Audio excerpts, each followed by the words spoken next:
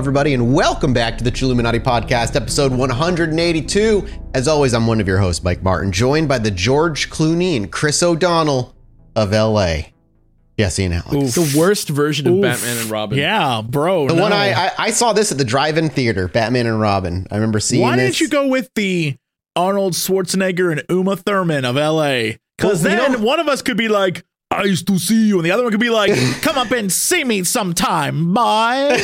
Either way, it's great. No, I'm sorry. You're Batman and Robin. Come on. Who's wearing the bat nips? I think we both had bat nips. Yeah. No, we both do. We both have bat nip and crotch. Who's got the bat credit card, though? Oh, not me. No, I don't got that. Who whips that sucker out? I don't got that trying kind to of impress Poison Ivy. It's obviously me. I'm the one with the bat credit card. Alex is and the I one can with the fold fake laundry like a motherfucker. Alex has the fake lips.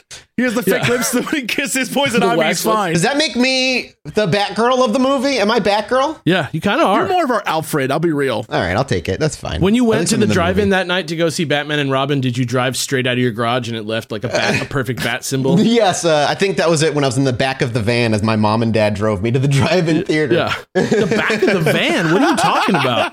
Yeah, we would go.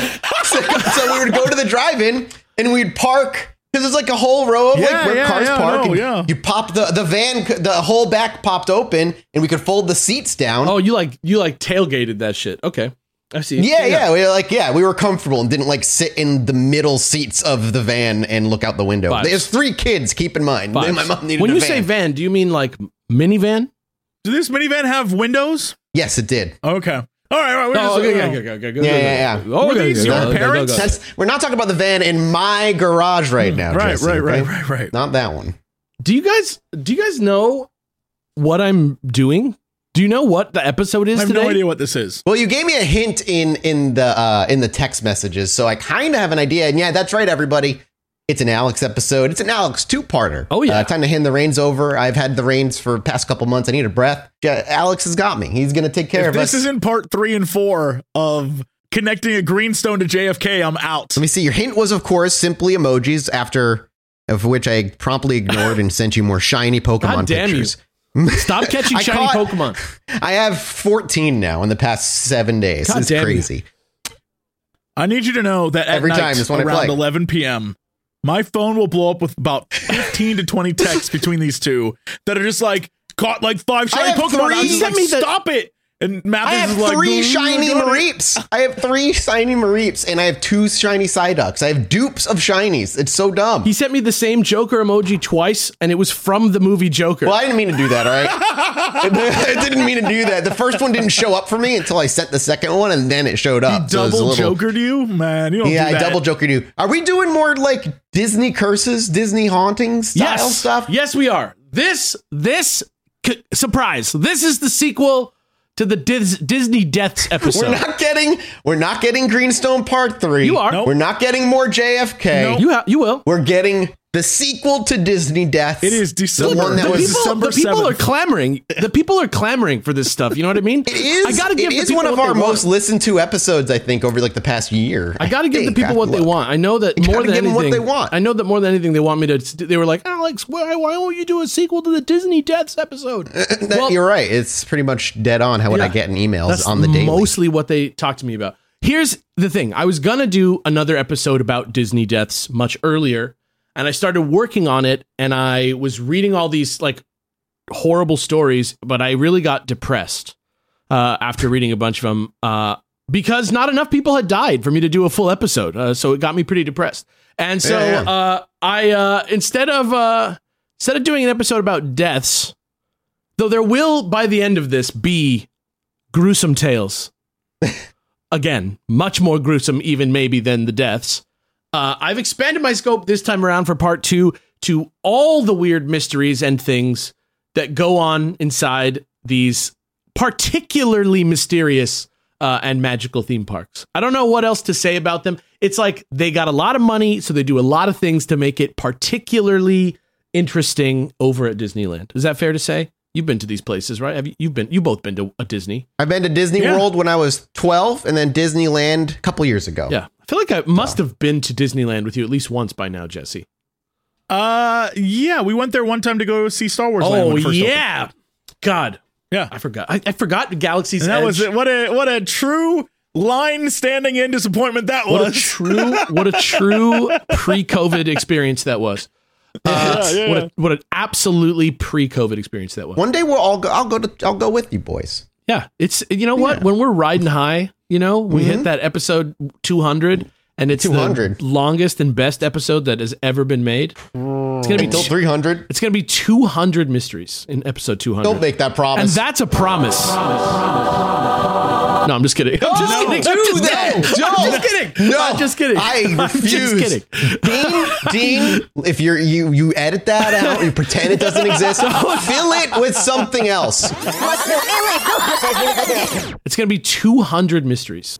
And that's a pure speculation. There was no promises made. If I suddenly have like a really northern English accent for a second and I say something else, that's probably what it is. All right. Here's what's up. I scoured all corners of the internet to find these mysteries. I want to shout out a couple listicles and video listicles that I used to discover a lot of these topics. Shout out What Culture, shout out TPM Vids, shout out Super Horror Bros, which I may be contacting you about later. I was going to say, what's going on there? Yeah, Channel Frederator and The Richest all had great videos about Disney urban legends. I'm not exactly sure why Disneyland has this sort of weird, like it captures people's imaginations in like a strange way. Like even just like outside of it being like a place where you can go on rides that are interesting and like immersive, the idea of being at Disneyland itself, I think, is like a legendary thing in like at least the Western consciousness. And honestly, there's Disney in China and in Japan too. So, it's culture. It's like truly a global experience going to Disney. Is Euro Disney still a thing? Disneyland Paris is what it's called now. Because I think Euro Disney is probably a dumbass name. Disney is what every corporation's like wet dream is to become. Sort of. I mean, it takes a lot of work to be Disney too. Like as you're finding. Oh, sure, certainly. As you're finding like this guy, what's his name?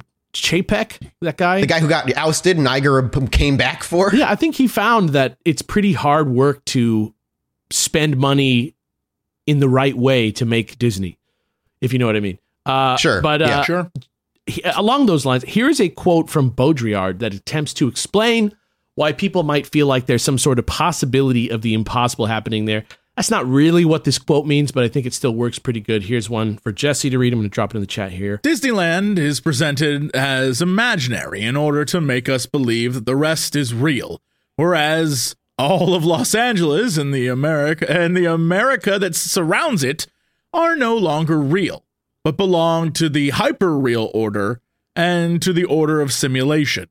It is no longer a question of a false representation of reality, ideology, but of concealing the fact that the real is no longer real, and thus of saving the reality principle, which is real, vis-a-vis, indubitably, reality. Ergo, did you just get mouse pilled, bro? Quintessentially real. You just get fucking mouse pilled? Click my pen, and then a bunch of TVs turn on. Emanon? I'm going to join Emanon. It's real though. Like, I think, like, obviously this means that Disneyland is like, presents itself as imaginary to convince us that the like consumer landscape outside of it is real, even though it's just more fake stuff. So I think in the case of Disneyland urban legends, I think some of the wilder urban legends exist, and I think Disneyland is conscious of a lot of this stuff too, which we'll get into as we go through this. But I think some of the larger urban legends exist in order to kind of downplay. I don't know. There's some that are like very real and there's some that are like very fake. And I think both of them have a purpose in creating the image of Disneyland as this place. And I think that you can kind of be entertained by Disneyland. It's such an entertaining place that even now here making this episode, we're kind of at Disneyland, if you, in a way, and at a lot way in a minute, once we get deeper into the episode. Because I love order, I've arranged these Disney park rumors and urban legends into increasing levels of intensity based off of the North American ski trail symbols, which progress from green circle beginner to blue square intermediate to Black Diamond Expert and even Double Black Diamond, which is just for the most skilled skiers.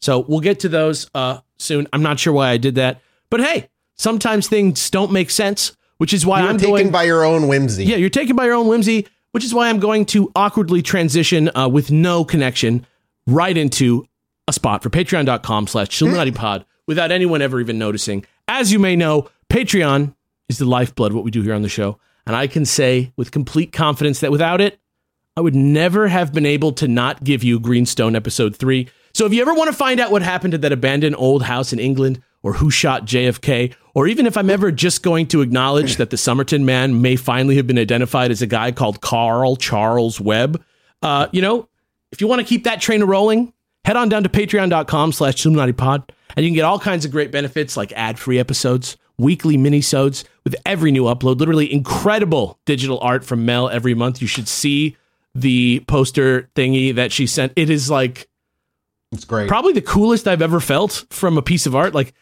she turns you into Andrew WK, man. Yeah. How do you not feel cool?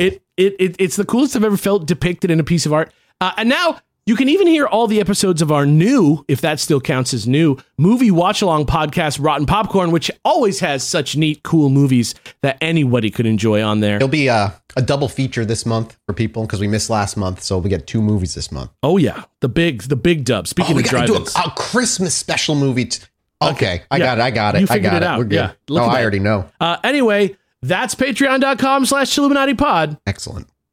Yeah, so now let's get into Disney mysteries, rumors, and urban legends. This is also the part where I warn you that some of these stories can be disturbing and some feature real harm inflicted on real people. We don't really get into that today. Others don't. Most of them don't today. We're sticking to Green Circle Beginner and Blue Square Intermediate today. Black Diamond and Double Black Diamond are reserved for episode 2 of this show, so get ready for those later. Has nothing to do with theme parks. Don't know why I chose it. It's just bad theming, to be honest. Also, if you need some background on the park and its many deaths and hauntings as a primer for this episode, check out the last Disney episode I did, which we talked about already. It is episode 113. It's not crazy. It's not as bad as Unlucky 13 because it's 100 more than 13. That's Finally true. Worked that out. If you don't remember. And let me let you know, Alex, it's of our all-time episodes. It's a number 8 of the most listened. It's in our top 10 most listened to episodes. Is any Greenstone or JFK episode above that? No. The people have spoken. All right. It's above that for me. Yeah. For me. And as I can attest, right? Like, I'm not slacking on my Mac. And you tell the people what you see. Look, I'm not slacking on my Mac in here. There's research going on. It's the same books you had last time. Yeah, same books I was presented with when I was staying the night. It's 4 full books. It's 4 full books. All right. Whatever. Let's get into it. First off, Green Circle Beginner section. These are things that are almost certainly true and which I'm going to inform you about and possibly set the record straight about using established facts as evidence. I feel like this is a good place to start. Number 1, we're going to be touching on a few things like there's times that these people Disney had, there's people, okay, I don't even know how to describe this. There are people that Disney employs that they invented a job for, and that is called Imagineers. It's not a job outside of Disney, but it is a real job. They're like part engineer, part artist, part writer, part performer sometimes even. And instead of limiting themselves to one medium, really, they are responsible for like literally the entire essence of what guests experience in the park. Disneyland is a very unique type of entertainment experience, and so there is like a job that exists that is to like make Disneyland, and that is called Imagineering. Creating the like effects on the rides, designing what the rides are going to be, writing the stories of the rides, doing the art in the rides, even like micromanaging outside of the rides into the shows, into just like the subtle magicalness of Disneyland that just pervades everything. That is like not an accident and is the, in fact, actual work of Imagineers. And so one particular thing that Imagineers do went viral on TikTok recently. This guy, Hangry Blogger, posted about churros at Disney, and he used audio in the way that TikTok does. from another creator called Just the Nobodies. But I'm going to send you the TikTok right now. You can watch it real quick. And you can kind of describe it for the people. It is every single TikTok you've ever seen where it goes like, did you know? Like it starts like that, right? And this one is about churros brainwashing you. All right, so it sounds like they do what while they're making the churros, it sounds like they have sound effects that play to make it sound like something's going on, and they shoot out smelly smells to make you want a churro, which is, listen, that happens to me every time I go into a mall and Auntie Annie's is in there somewhere. I will find that place and I will eat it. Yeah, so basically the idea is what this TikTok is saying, and what the urban legend is that went viral, is that Disney is trying to brainwash you inside of their theme parks by controlling your brain with smells, like playing the right smell to make you buy a churro, playing the right smell to make you buy candy, etc., etc. The answer is, that's called marketing. Well, these things do exist. They're called smellitizers. They're called smellitizers. They were patented by an Imagineer whose name is Bob McCarthy. But rather than existing to brainwash you, basically, it's like I say, Imagineers they're not limited to like any particular thing. They are thinking, a thing about human brains is that human brains are connected to the nose in memory and in emotion. Those are the two things that really closely are smell related, right? And so what they do is they get these things, they look like speakers, and they have a fan inside, and sound isn't coming out, just like a light blast of smell. It's not just food that they're used for. They are a full-on like part of the entire Disneyland experience. I have a quote from Mathis to read here from Duchess of Disneyland about smellitizers. So here you go. Disney knows the value of the sensory experience and also used to use their smells in storytelling. You said she was the Disney Duchess, right? That's perfect. Yeah, perfect. In Monsters, Inc., you smell ginger when you arrive in the sushi restaurant. Aboard soaring around the world, you smell grasses and oceans as you fly overhead. And that's one of my favorite rides. I've never done that ride. I've never done it. I love That's in California Adventure, which if you... Okay. You should go to California Adventure instead of going to California. That's so funny to me. Okay, deal. Yeah. And in Haunted Mansion, you smell musty breezes reminding you that you're traveling through a long abandoned house. Yeah. Actually, yeah, that makes the sense. Yeah, so it's like... It's immersive. They're trying to give you a 4D experience. They're trying to pull you into the world. And I guess kind of like the quote said earlier, make you forget about reality and just make this your reality, at least while you're here. Yeah, it's just another way that they heighten and make it a magical type of reality. Like, I live very close to the See's Candy Factory, and when I drive by it, I can smell like caramel and chocolate all the time, and it's amazing. I know. I was when I was just there for those few days, man. I swear we drove by it almost every day. But before, like that, for that to happen, like the amount of candy that needs to be made is like so large, and so what they're doing is just kind of giving you a magic version that includes the smell. I just think that's so cool. It's actually more involved than the viral TikTok claiming that they're trying to brainwash you is. And I think the real answer is actually even more interesting than the idea that they're trying to manipulate you into buying a fucking donut. I would even say is like calling it brainwashing is just oversimplifying it. It's brainwashing in itself, bro. I mean, yes, technically, quote unquote, is it kind of maybe a little bit because it's trying to influence you by your senses. But it's, again, I see it much more as like they're just trying to immerse you. And yeah, of course, they're trying to make a buck off you. And that's what they're there for. They are a business after all. So they're going to do things to make you maybe buy more. But I don't call that brainwashing. It's just called marketing. Yeah, I don't know. They do a very smart thing where they sense memory you, and they give you, like, for those of you who are curious how memory works, it's fantastic to just think about when you think of, how did I recall a thing? It's never you instantly recalled the memory. It's a thing pulled on a string in your brain, and that pull, be it a smell or a sight or a voice, and suddenly you remember a thing. And Disney is just being like, remember that last time you liked churros? Yeah, they're right over here, baby. Come get a churro. Other than not knowing that it's there, right? I think most people just don't realize that that's happening all the time at Disneyland. But other than that, it's no different than the way that they make a building look like it's 100 years old, or that they make a futuristic thing look like a futuristic thing. It's just another element of that artifice, which is pretty cool. My best advice, don't go to Disney while high. Until you've gone a couple times. I'll let you know.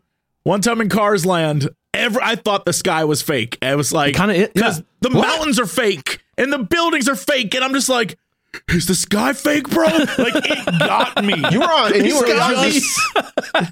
that was just weed. It got me, dude. Yeah, I don't know. I was just like, I thought, because everything else was fake, and I recognized it as fake. I looked up, and the sky looked fake to me, and I was like, is that fake too? It's fucked up. No. And everyone's like, no. And I'm like, it looks Cars fake Land, though, bro. The Cars Land is fucked up because it has like a fake natural formation at like the actual horizon, like a drawing. It's crazy.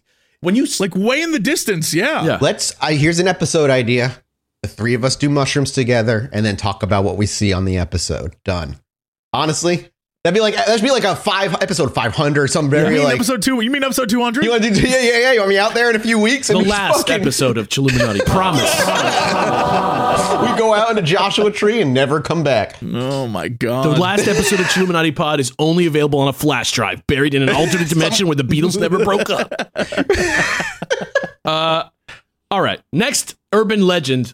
Another clever way that Imagineers improve your experience involves lying to you directly.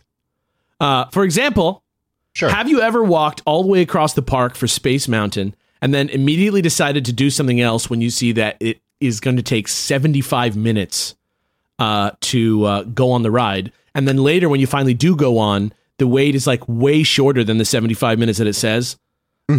So actually, there's a lot more going on there than you think, and there's more than one reason that it's happening. Can I take a guess? Before you go? Sure. My guess is they may change wait times when the line does start to get big to avoid that, disperse a crowd, and then when the line does get to a more manageable level, back to the quote unquote truth. Yeah, well, actually, the truth is almost never there. So check this out. Fair. So literally, we're talking around the basic obvious thing, which is that when you're going to walk into a line and you see that it says 75 minutes and then you get in the line and you did not wait 75 minutes before you get on the ride, that's just good. Everybody's good. It's like, oh, that wasn't bad at all. It doesn't cost you anything, more fun, and maybe. It creates a feeling of like pleasant surprise that is manufactured, right? But it's actually a little deeper than that too. And Mathis was kind of touching on it. Here's a quote from the website Touring Plans. Which aggregates and estimates accurate theme park wait times based on like user data, kind of how like Waze does for driving. So here's a quote from them. They need to build a buffer. If something goes wrong in ride operation, it's better to aim the wait time high. They need to be careful about guest satisfaction. Humans are much more likely to be happy if they wait for less than you tell them they're going to, compared to if you make them wait longer than you told them. If you told them. If I wait 20 minutes more than what you posted, I'm going to be really upset. If I wait 20 minutes less than what you posted, I might actually be pretty pleased that I got lucky or have more time than I thought. They need to control crowds. High wait times can discourage guests from entering a line and send them somewhere else instead. That makes sense. Yeah. All that makes sense. And I never would have thought of something like that. You know what I mean? Like, just like, two people could wait 40 minutes, but if somebody was, like I said, expecting 60 and somebody was expecting 15, totally different. There is something kind of creepy about the idea that they're just like taking something that should be like straightforward and like manipulating you with it a little bit, like for your own happiness, for sure. But it's still weird. But this website actually crunched these numbers and came up with some like charts that show how like the actual waits go versus the posted wait times. So I'm going to just give you the link if you want to like scroll down and look at that, and you can actually see the spread on it like over time and how it looks and stuff. And it's pretty consistent. Like, it's pretty weird. Oh yeah. That's like dead consistent. Like Big Thunder Mountain Railroad is very consistent. Yeah. Consistent through the whole thing pretty much. It's like a little bit longer. Yeah. Weird. Yeah. Looking at Haunted Mansion. Like, you can also tell what the popular, like, It's a Small World has a way less weight than Haunted Mansion, for example. Yeah, it makes sense because It's a Small World fucking sucks. I mean, that's a horror ride. If you ride that thing, you will walk out scarred for life. I have to ride it every time I go because it was my grandmother's favorite ride. So it's like for you, Small Granny, World was your grandma's favorite ride? Yeah, it was her favorite ride. It was her absolute favorite ride. I don't get it. You know, she died when I was 8. I'll never get it. So I kind of like it too. I don't. Why? Maybe. Maybe it's better when you're like stoned. That stairs. There's a sun. No, I'm swear to God, there's a sun that like hypnotizes you as you go through. Yeah.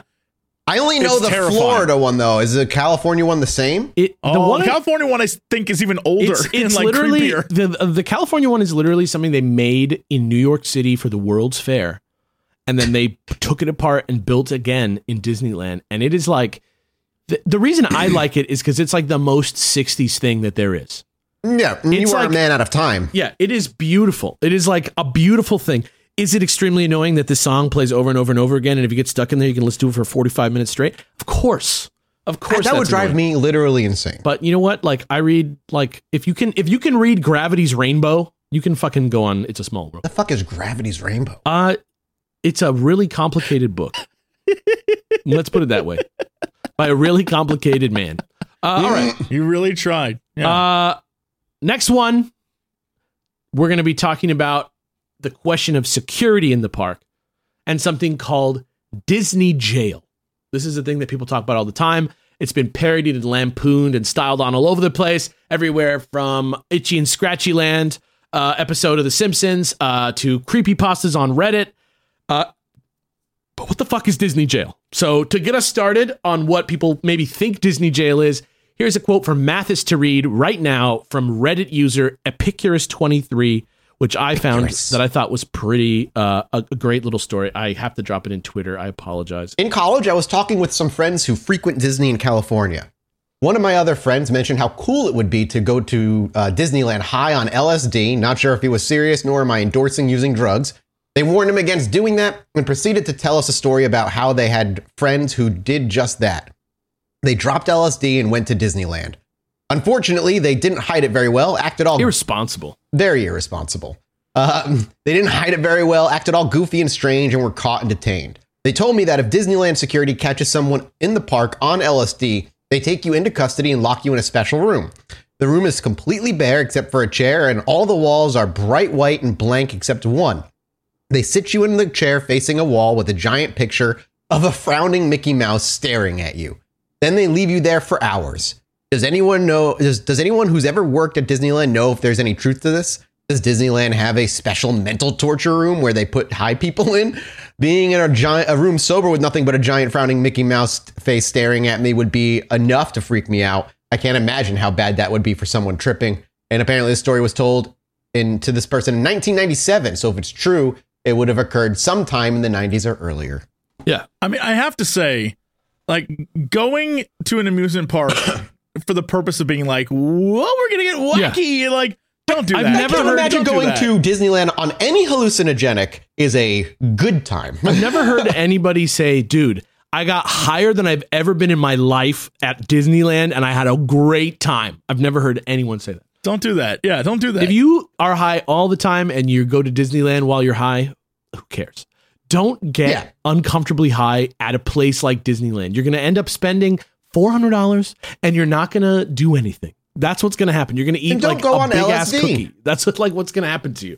Because you're going to, everybody's going to look like a big ass cookie when you go if you go on LSD. So fucking don't go on LSD. Watch a video of somebody on LSD before you go to Disneyland on LSD. But here's the question. Is Disney Jail a real thing or not? Is Disney Jail a real thing or not? That's the question. The answer is, it sort of is. But it really is more just like a place where they take people who need to be processed or held for a minute before either just being released back to their group, maybe with a ban on them for doing something, depending on what they do, or if they really fuck up, they can go to the police station straight from Disney. So it's not really like a jail. But rather than give you some boring old stories about it to read, I figured I'd get some stories from celebrities who've been to Disney Jail from InsideTheMagic.net. So here's another one. Here's a story for Jesse to read here from Blake Lively. The Blake Lively, who he's married to Pink, right? Or was? Or Blake Lively is a woman who is married to Ryan Reynolds. Oh, wait, nope, different person. Yep. I thought this was a country. She's from Gossip Girl, I think. I can't remember if that's the I grew up going to Disneyland like twice a week. My mom would take me out of school and take me to Disneyland, but I was banned from Disneyland for a year because I went to Disney prison. You get a stamp when you leave the park, If you spray hairspray on it, you can transfer them to someone else's hand. So we go downstairs in Disneyland. It's all white rooms. Everyone is. Oh, I guess she tried to do that. She tried to transfer the thing. I don't think you can do that anymore. But that was a thing like 20 years ago. No, now they take your photo and everything. Yeah. So we go downstairs in Disneyland. It's all white rooms. Everyone is dressed in all white. The furniture is all white. And they just interrogated us. It was really scary and traumatizing. Amazing. That's what I think. I think that's the real version of the frowning Mickey face is just they make it a little bit serious seeming so that you don't do it again. But also Tony Stark himself, Disney's golden boy, Robert Downey Jr. got sent to Disney jail when he was young for smoking weed on the Skyway. He said, amazing. Yeah, he said, I was brought to a surprisingly friendly processing center, given a stern warning, and returned to, if memory serves, one very disappointed group chaperone. You had the head wobble to go along with it and everything. You were really going. You were falling into character there. Very impressive. It's the only time I've sailed through an impression without getting any sort of criticism, so I appreciate it, guys. But yeah, so he told the same story basically, except he was stoned, so he was just like, yeah, I went to this weird ass room and got in there, and then my dad was mad at me or whatever. And that's what would really happen if somebody was on drugs in Disney jail, is they would just be like, oh, that was weird, that sucked. Luckily it wasn't like real jail where potentially I'll stay here forever because I smoked weed. But yeah, Disney jail is real. It's really at Disneyland, but like most stuff, it's much more boring and mundane than it seems. No one has to write apology letters to Mickey while they're there, which is another thing people say. Goofy doesn't walk around dressed in a prison guard outfit like some people say. And there is no giant psyop frowning Mickey face to torture you. Imagine that was real and you got caught on LSD or mushrooms and you just had to sit and look at that face. Absolutely. I imagine that. You've really disappointed me, Mathis. That's my greatest fear. I'm sorry, Mickey. I'm sorry. Can I have powers at least? Yeah, I'll never do it again. Can be a Power Ranger. But yeah, so that's Disney jail. Next one. Speaking of the Skyway, if you don't know what the Skyway is, it's I think it was filled in 1994. They got rid of it and stuff. But it used to be this thing that was like an aerial gondola on wires. Sometimes they have these at zoos or botanical gardens or something. I'm sure you've seen something like this where you kind of get in on one station. It's like a ski lift to nothing. You just go up and then you go straight across a big aerial space from a high angle. You can look out and see everything. And then you go back down to another station. That's what the Skyway was. They were there when I went in 2018, 2019, somewhere around there. No, there's no way. No, they've been gone for 20 years. Because they literally used to go straight through the middle of Matterhorn Mountain, open hole through the mountain, and they used to go through. But they closed that up in 1994. And I'm fucking way wrong. But if I'm talking about the inside of Matterhorn Mountain, what is one other piece of trivia that you guys know about the inside of Matterhorn Mountain? Do you guys know one? I don't know, really. I'm not a Disney guy. This is one of the most popular pieces of Disneyland trivia possible. Is the guy who hung himself in there? No. Is that the one? No, is it it has the old...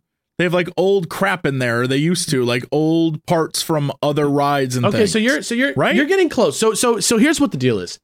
The story that everybody repeats in bits and pieces across the internet is that it's a very tall building, Matterhorn. If you think about it as a building, it looks like a mountain, but it was completely built. So it's a building. And in order to build a structure that high in Anaheim, the story says Anaheim's height restrictions are such that you can't build a building as high as the Matterhorn in Anaheim unless it is a sports arena.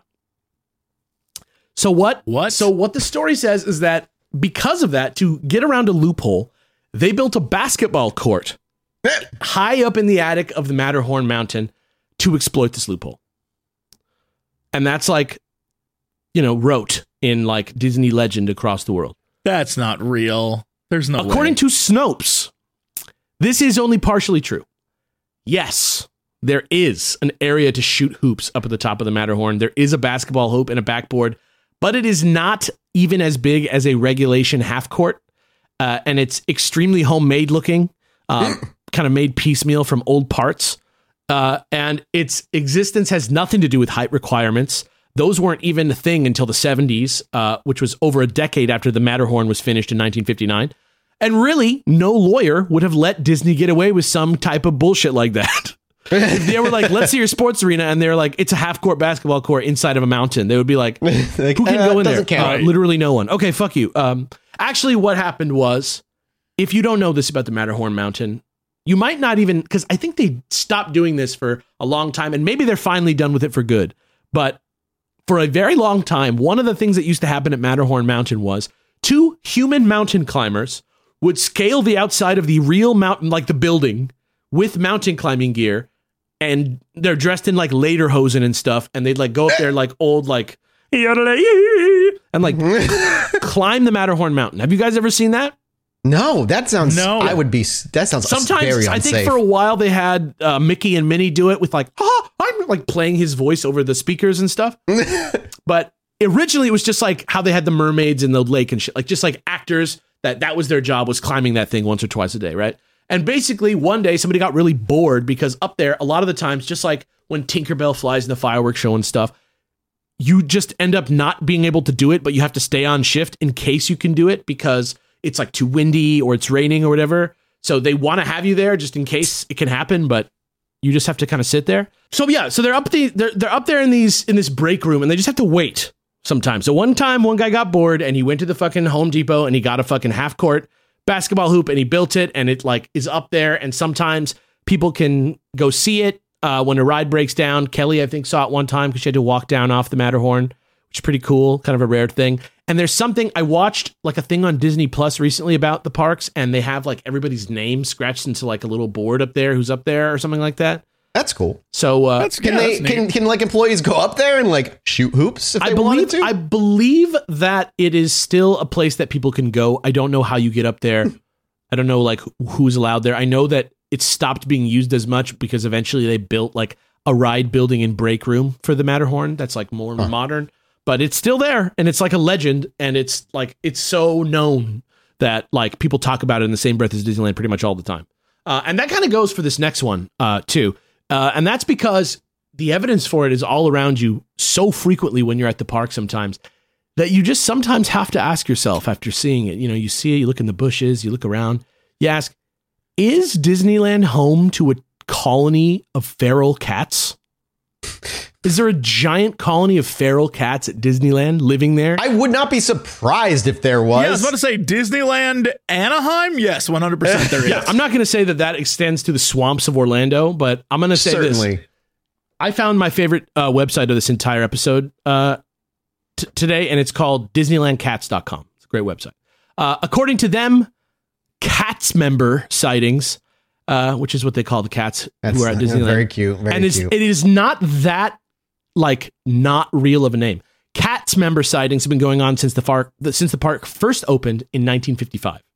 Imagineers went into Sleeping Beauty Castle, the centerpiece of Disneyland, to try and figure out what they were going to put inside of it. Eventually, it became like a kind of walk-through storybook attraction with special effects that were pretty cool. But when they first went in there to see what the hell they were going to do and get a glimpse, there were like dozens of flea-infested feral cats living in there already. Like almost immediately when the structure came up, just because, I don't know, like I don't even think that Anaheim was that populated at the time, but somehow they got in there. And here's a quote for Jesse to read from DisneylandCats.com about what happened. DisneylandCats.com? DisneylandCats.com. Great. About what happened next. Great. It became clear that something needed to be done about the cats, but Disney Company knew they couldn't exactly eliminate the problem without considerable uproar from the guests. The immediate solution was to adopt all of the cats to cast members, ensure them good homes, and so free up some valuable real estate. They dealt with the flea problem as quickly as possible, too. Meanwhile, being an outdoor theme park with lands meant to simulate rustic situations, Disneyland had developed a bit of a rodent problem. While the irony was lost on no one in the company, Disneyland had mice running around, and we're not talking about Mickey and Minnie. So glad they explained that. Yeah. There were also still plenty of feral cats on the property who hadn't set up shop in the castle. The cats were smart and realized they found a decent hunting ground on the property that was free of all the typical dangers stray cats have to face. They were able to emerge at night to a relatively empty park, and they could hunt in peace. Yeah. So basically, I love that. That perfectly it's crazy. makes sense. Yeah. So basically what they did, they figured the cats aren't hurting anybody. They had these mice like running around anyway. So what they did, instead of trying to kill a bunch of cats, they just leaned into it. They set up a couple feeding stations around the park to sort of hint at where the cats should sort of settle so that they would be out of the way of like very high traffic areas. And they captured all the cats, spayed and neutered them, and then let them back out into the park as conscripted feline mouse exterminators, complete with staff meals and medical insurance for all their diseases. Apparently, there are around 200 cats living in the park at any one time. And if you're wondering where some of the feeding stations are, some have been spotted near the Rose Court Garden near the Disneyland Hotel, if you know where that is. The Hungry Bear Restaurant in Critter Country, which is next to Galaxy's Edge. Have you ever been over there? And the Taste Pilots Grill, which is like a big hangar at California Adventure next to Soarin'.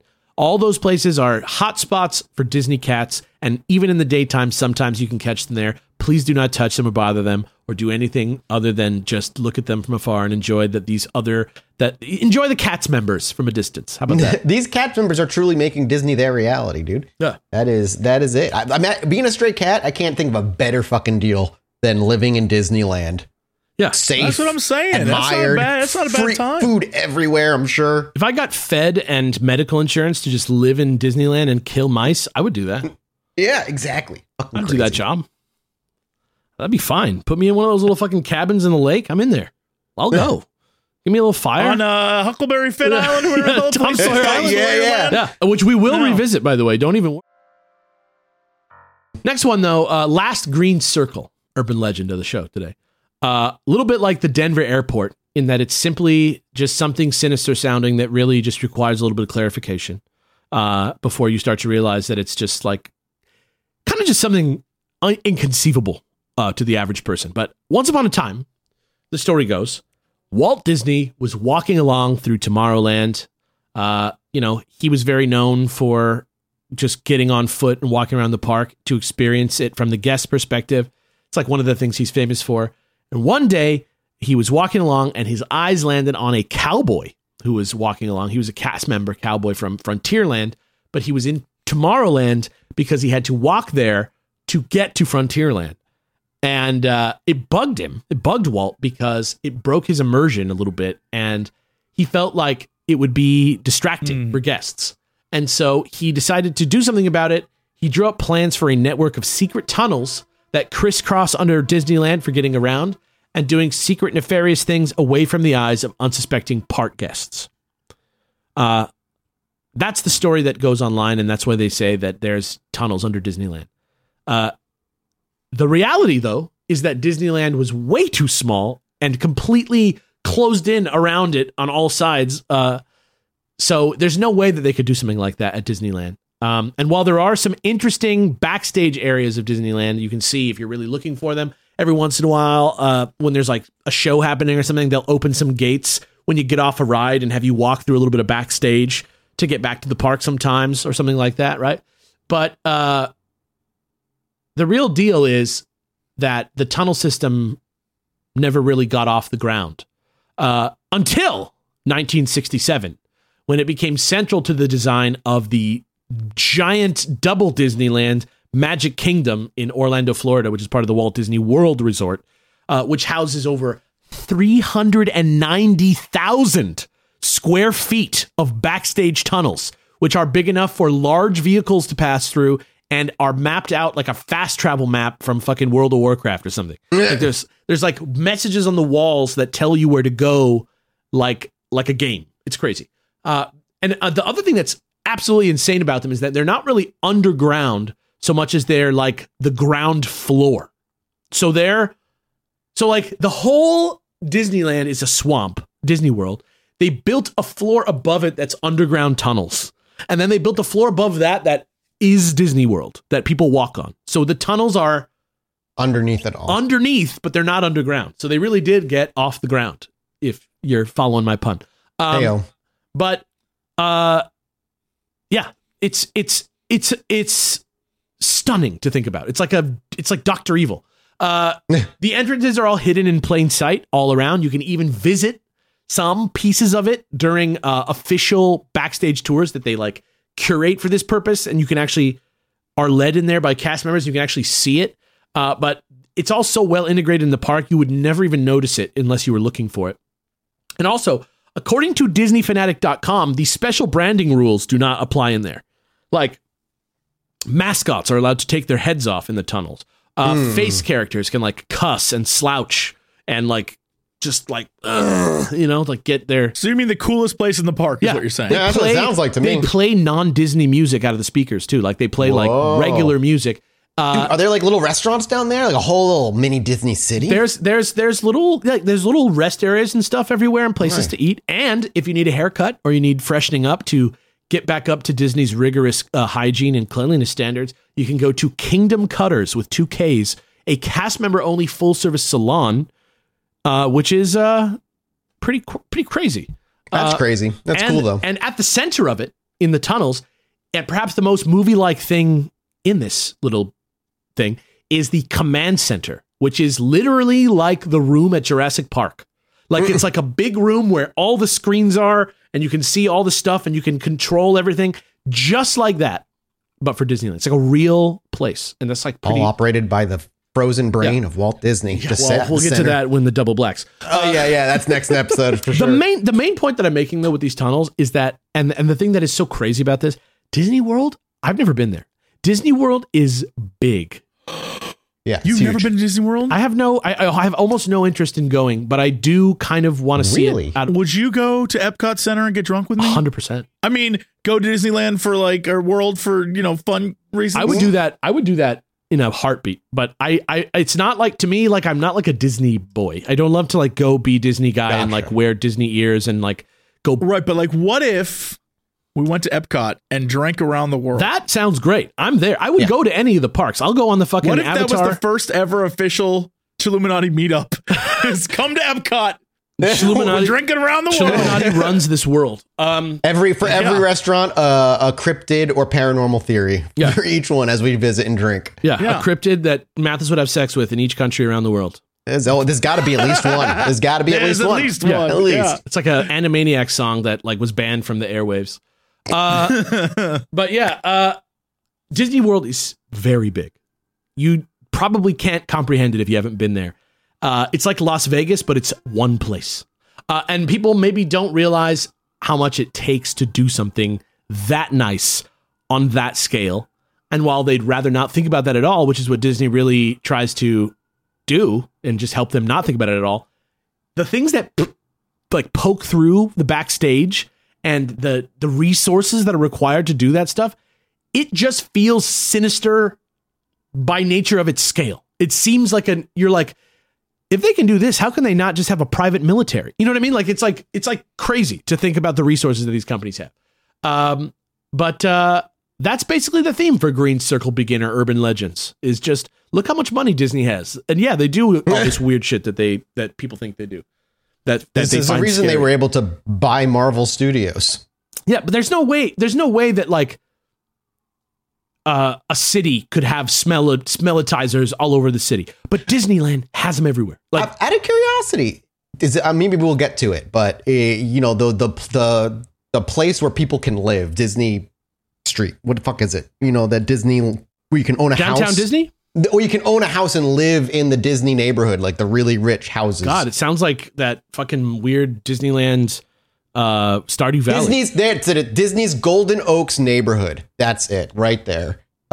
So they have a whole Disney's Golden Oak has homes. You live there. It's in Florida, Orange County. Wow. It is a literal neighborhood owned, run, and is Disney. Every house is themed in some sort of way. It's like, I didn't know if we were going to I don't know if they started pumping smells into people's houses. This is fucking It's a great question. Wild. I'll drop in the Zoom, just a link to their homepage. It's interesting because, Epcot itself was actually originally, and you can go watch a fucking Defunct Land on it or whatever, but originally Epcot was going to be like a city of tomorrow, like a perfect self-contained city that ran, and people were going to live there and work there and be there. And that was going to kind of be what Epcot was until Walt died, and they just changed it into like a neat sort of like educational world theme park, which I think is a cool idea too, but it's like very small in scale compared to that. But yeah, Disney's a company that has the capability to do this stuff.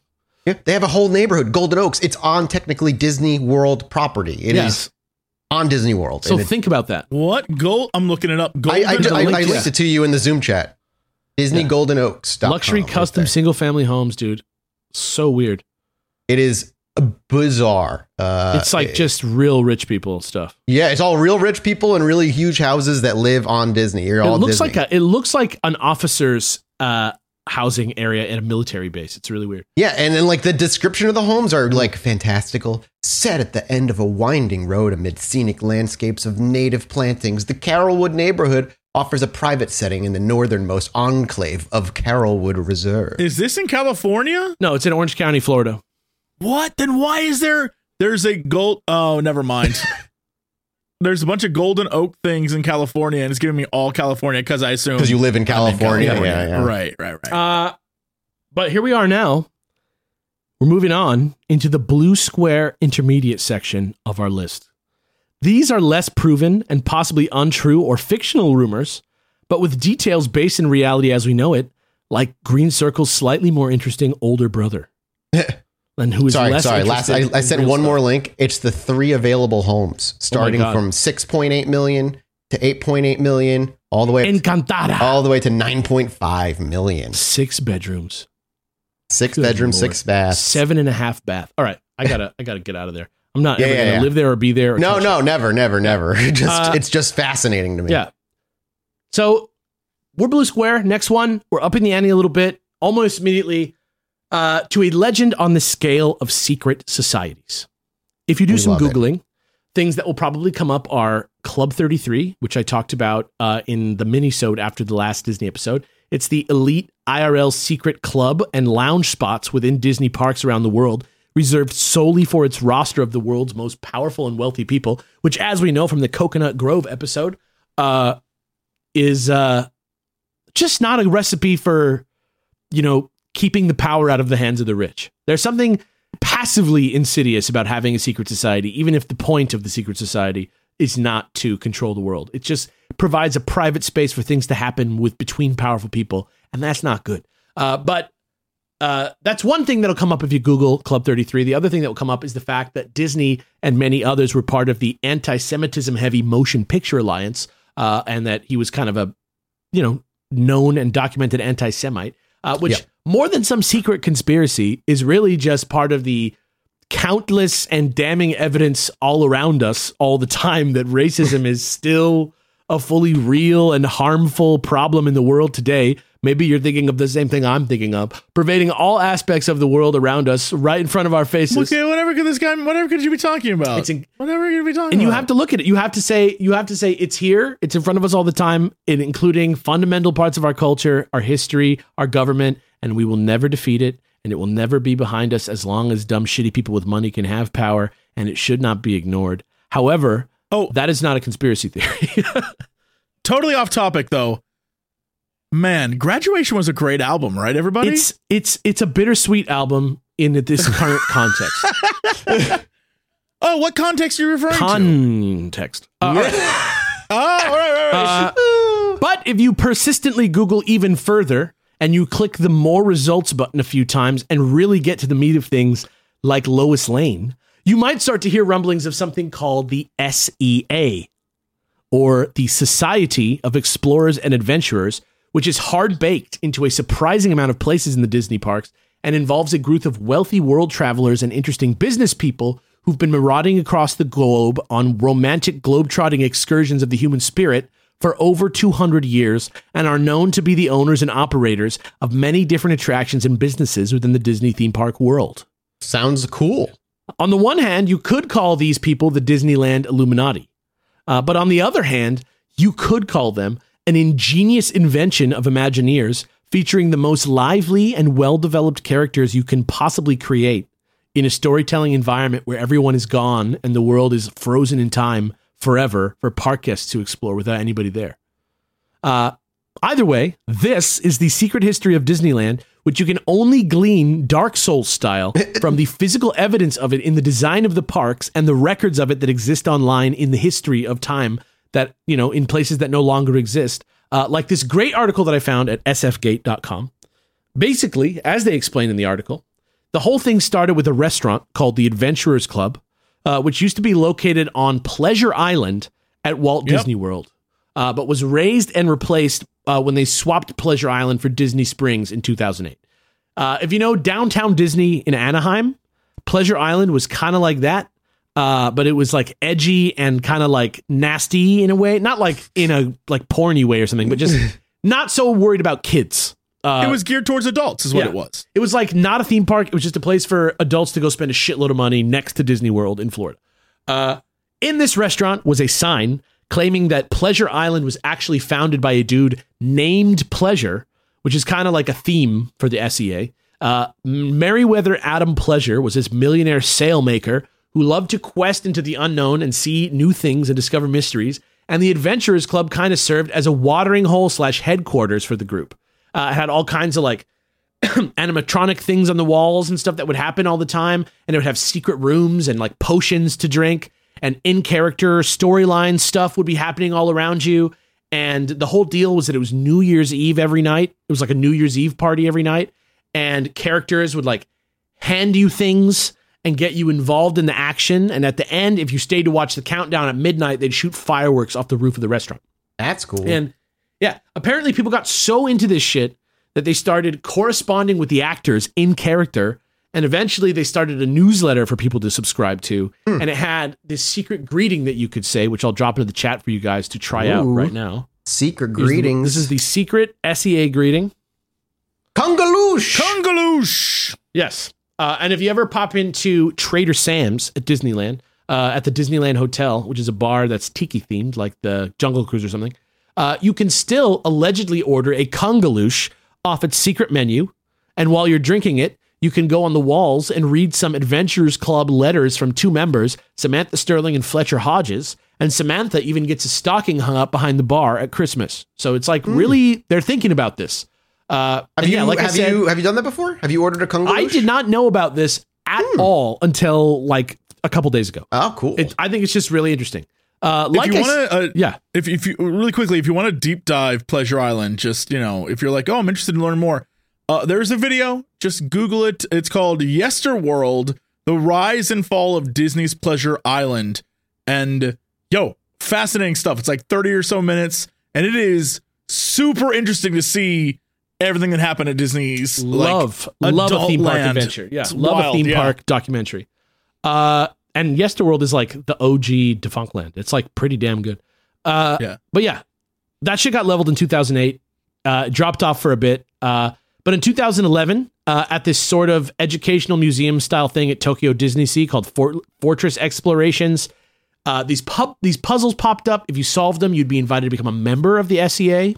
And then in 2013, they have this much less ghostly Mystic Manor, which was, opened at the Hong Kong Disneyland version of the Haunted Mansion. It's called Mystic Manor. So it's like, they can't really do ghosts and stuff in China. That's like not really how their culture is. It's not really allowed. So it's kind of just more like a interesting, mysterious manor. And in that ride, the storyline has the Explorers Club rather than the Adventurers Club. It's like its counterpart. And it ties directly to the SEA through the owner of the Mystic Manor, Henry Mystic, and even includes a bunch of stuff from the Pleasure Island restaurant in the ride. Oh, that's cool. And on the Disney Cruise Lines, the Oceaneer Lab Kids Club area is a recreation of the 1898 deep sea diving and research vessel owned and operated by SEA member Captain Mary Oceaneer. And there's a couple other places that you can find SEA stuff all over Disney history too. In 2006, SEA member Harrison Hightower of the Hightower Hotel is the setting for the Twilight Zone free Tower of Terror at Tokyo Disney Sea. Barnabas T. Bullion was added as the owner of the mine that's the setting for Magic Kingdom's 2013 Big Thunder Railroad revamp. And in 2015, they added the Jungle Navigation Co. Limited Skipper Canteen to Adventureland in Magic Kingdom. And it was revealed to be owned and operated by none other then Dr. Albert T. Falls from that one waterfall joke from the Jungle Cruise. And now that character is canonized by the Jungle Cruise movie with Emily Blunt and The Rock. And it has a secret SEA meeting room, and you can order a kungaloosh for dessert. And speaking of SEA members in movies, later that same year, when Disney Springs added a hangar-style bar based around Indiana Jones's snake-owning pilot friend Jock Lindsay, they included Samantha Sterling's passport in the decor and heavily implied that Jock himself was a member. Do you remember that guy, Jock?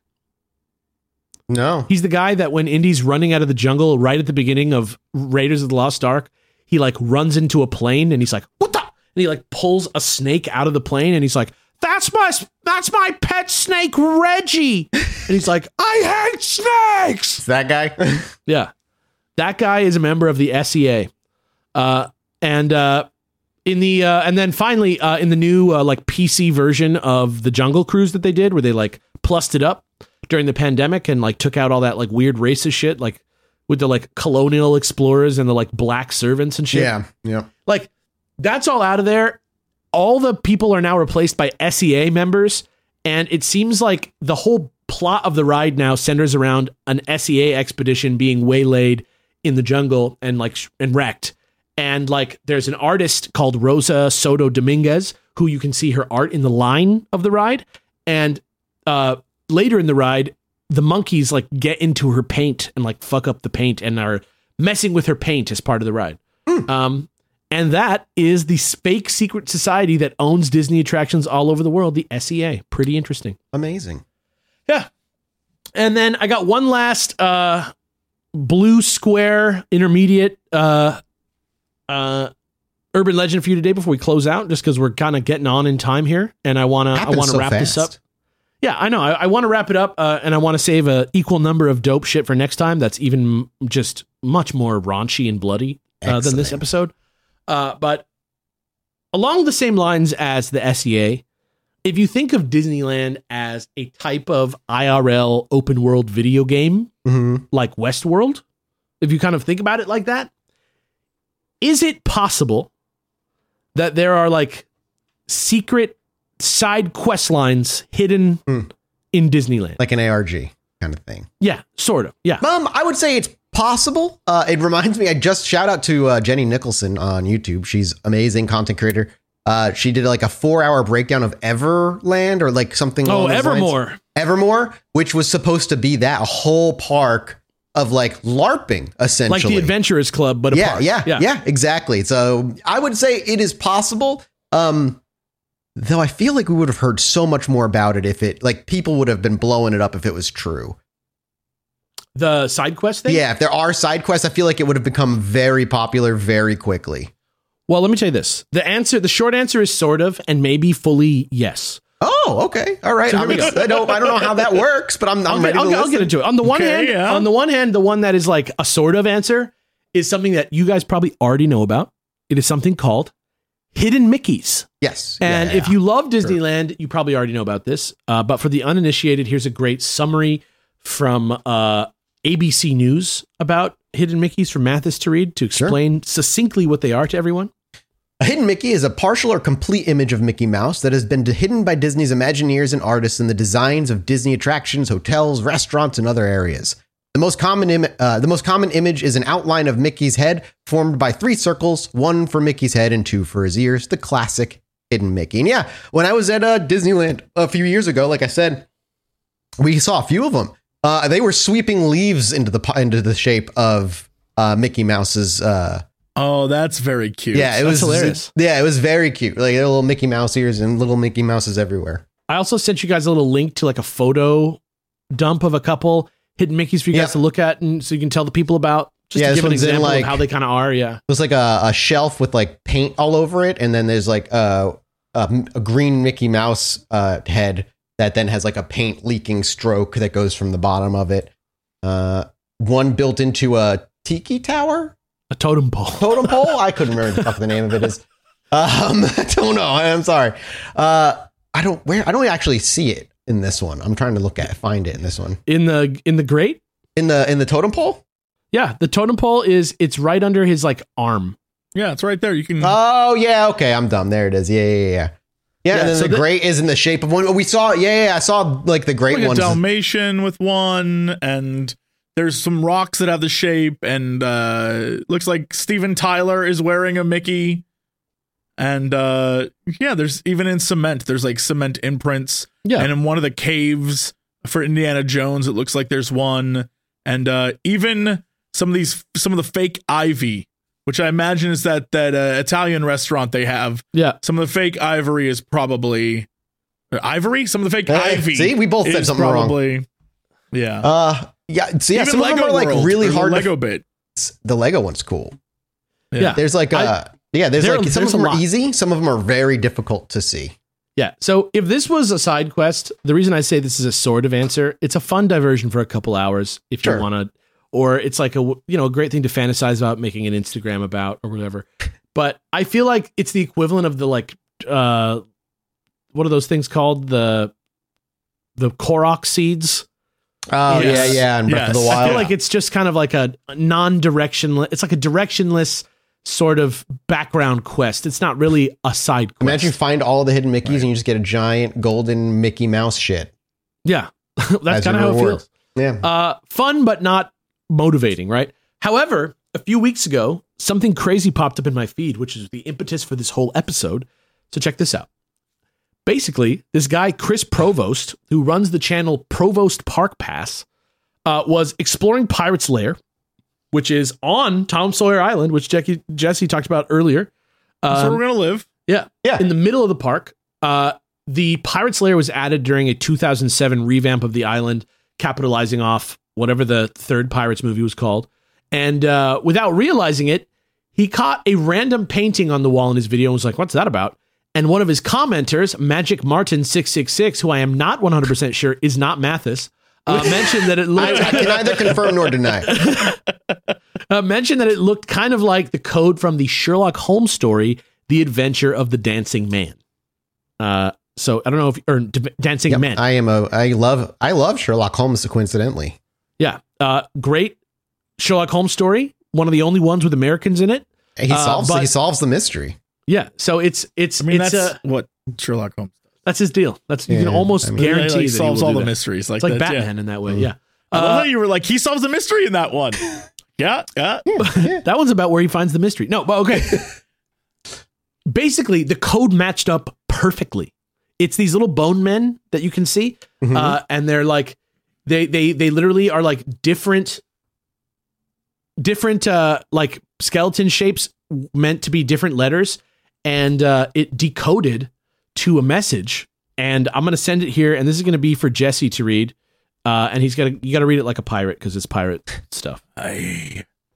Each answer be having 3 identical. Oh. That's where it ended. Yeah. That was where that's. I'm sure there's more. It just says letters. First mate. He's having a bout of the scurvy. Alex, wait, you can't see that? Send the rest. It just 3 identical letters. Answer be having 3 identical. No, it says 3 identical. And then first mate Alex fell overboard, and I didn't get the rest. Well, it said each answer be having 3 identical letters. This implied more riddles, and pretty quickly he set off to work. Found the next step in Dead Man's Grotto nearby, with another riddle for Jesse to read. This one was written out on the wall. So hopefully this one doesn't get cut off. I don't know what happened there. We pirates face a sea of troubles. Our dying breaths are only... What do you think the answer is? Remember, it has 3 identical letters in it. 3 identical Each answer have 3 identical letters. We pirates face a sea of troubles. Our dying breaths are only...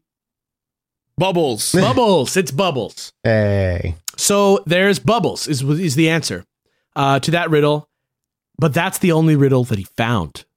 Interesting. He thinks that it's because they never finished putting them in. But I secretly think that he just has not found them yet and is not looking hard enough. And this was first posted to me. I saw the post on November 21st. So this was not that long ago. No, so fresh. It's possible that you could be the one to solve the mystery on Tom Sawyer Island. Ooh. The Pirates mystery. Because it says each answer be having 3 identical letters. And that sounds only like one answer with 3 identical letters. Yeah. But also it has a rhyming scheme. So Bubbles was easy when you just think Troubles. You know what I mean? So like, I feel you, but it does have 3 letters. And I think maybe I think there are more, right? They wouldn't put something like fake and not done up in Disneyland. Not in Disney. Yeah. So I end this episode with an invitation for you to go to Disneyland and look around and find things that are secret and interesting. And you, maybe through the help of the Chilluminati podcast, can solve the mystery of Tom Sawyer Island. If you do, and with that, you get to take Alex's place as host. Yeah, that's true. You have to make the Greenstone Part 3. And with that, we come to the end of Part 1 with Part 2 of Disney Urban Legends coming soon with much, much more hardcore Black Diamond and Double Black Diamond Legends. Yes. But before I go, as a teaser for today's mini-sode, which you can get again at patreon.com/ChilluminatiPod, I'm going to be talking about a couple of the various secret rooms and secret rooms and like off-menu things that can happen at Disney parks. So come be a patron to hear that right after this. Thank you guys so much for watching. We love you guys so much, and we'll see you next week. Goodbye. Bye. Bye.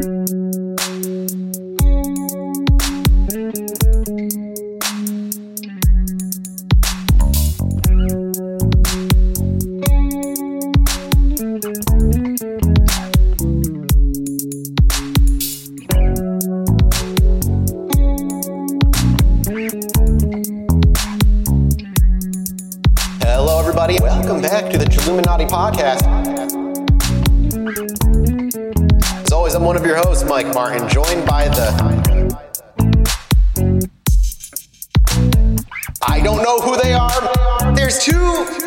What? Terrence Hill and Bud Spencer. No.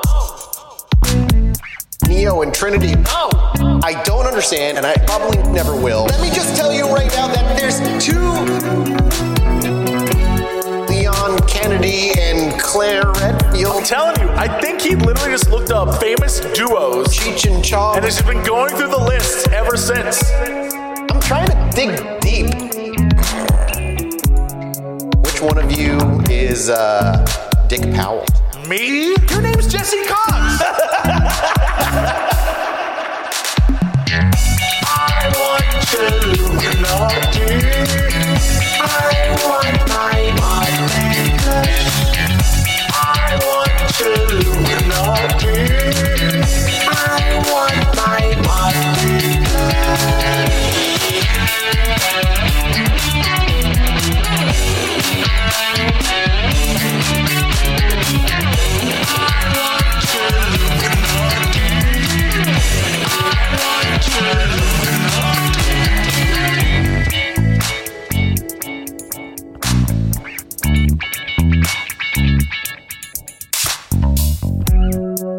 Hello, everybody. Welcome back to the Chilluminati podcast.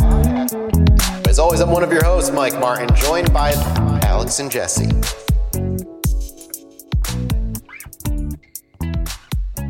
Like a shooting star across the sky that's actually a UFO.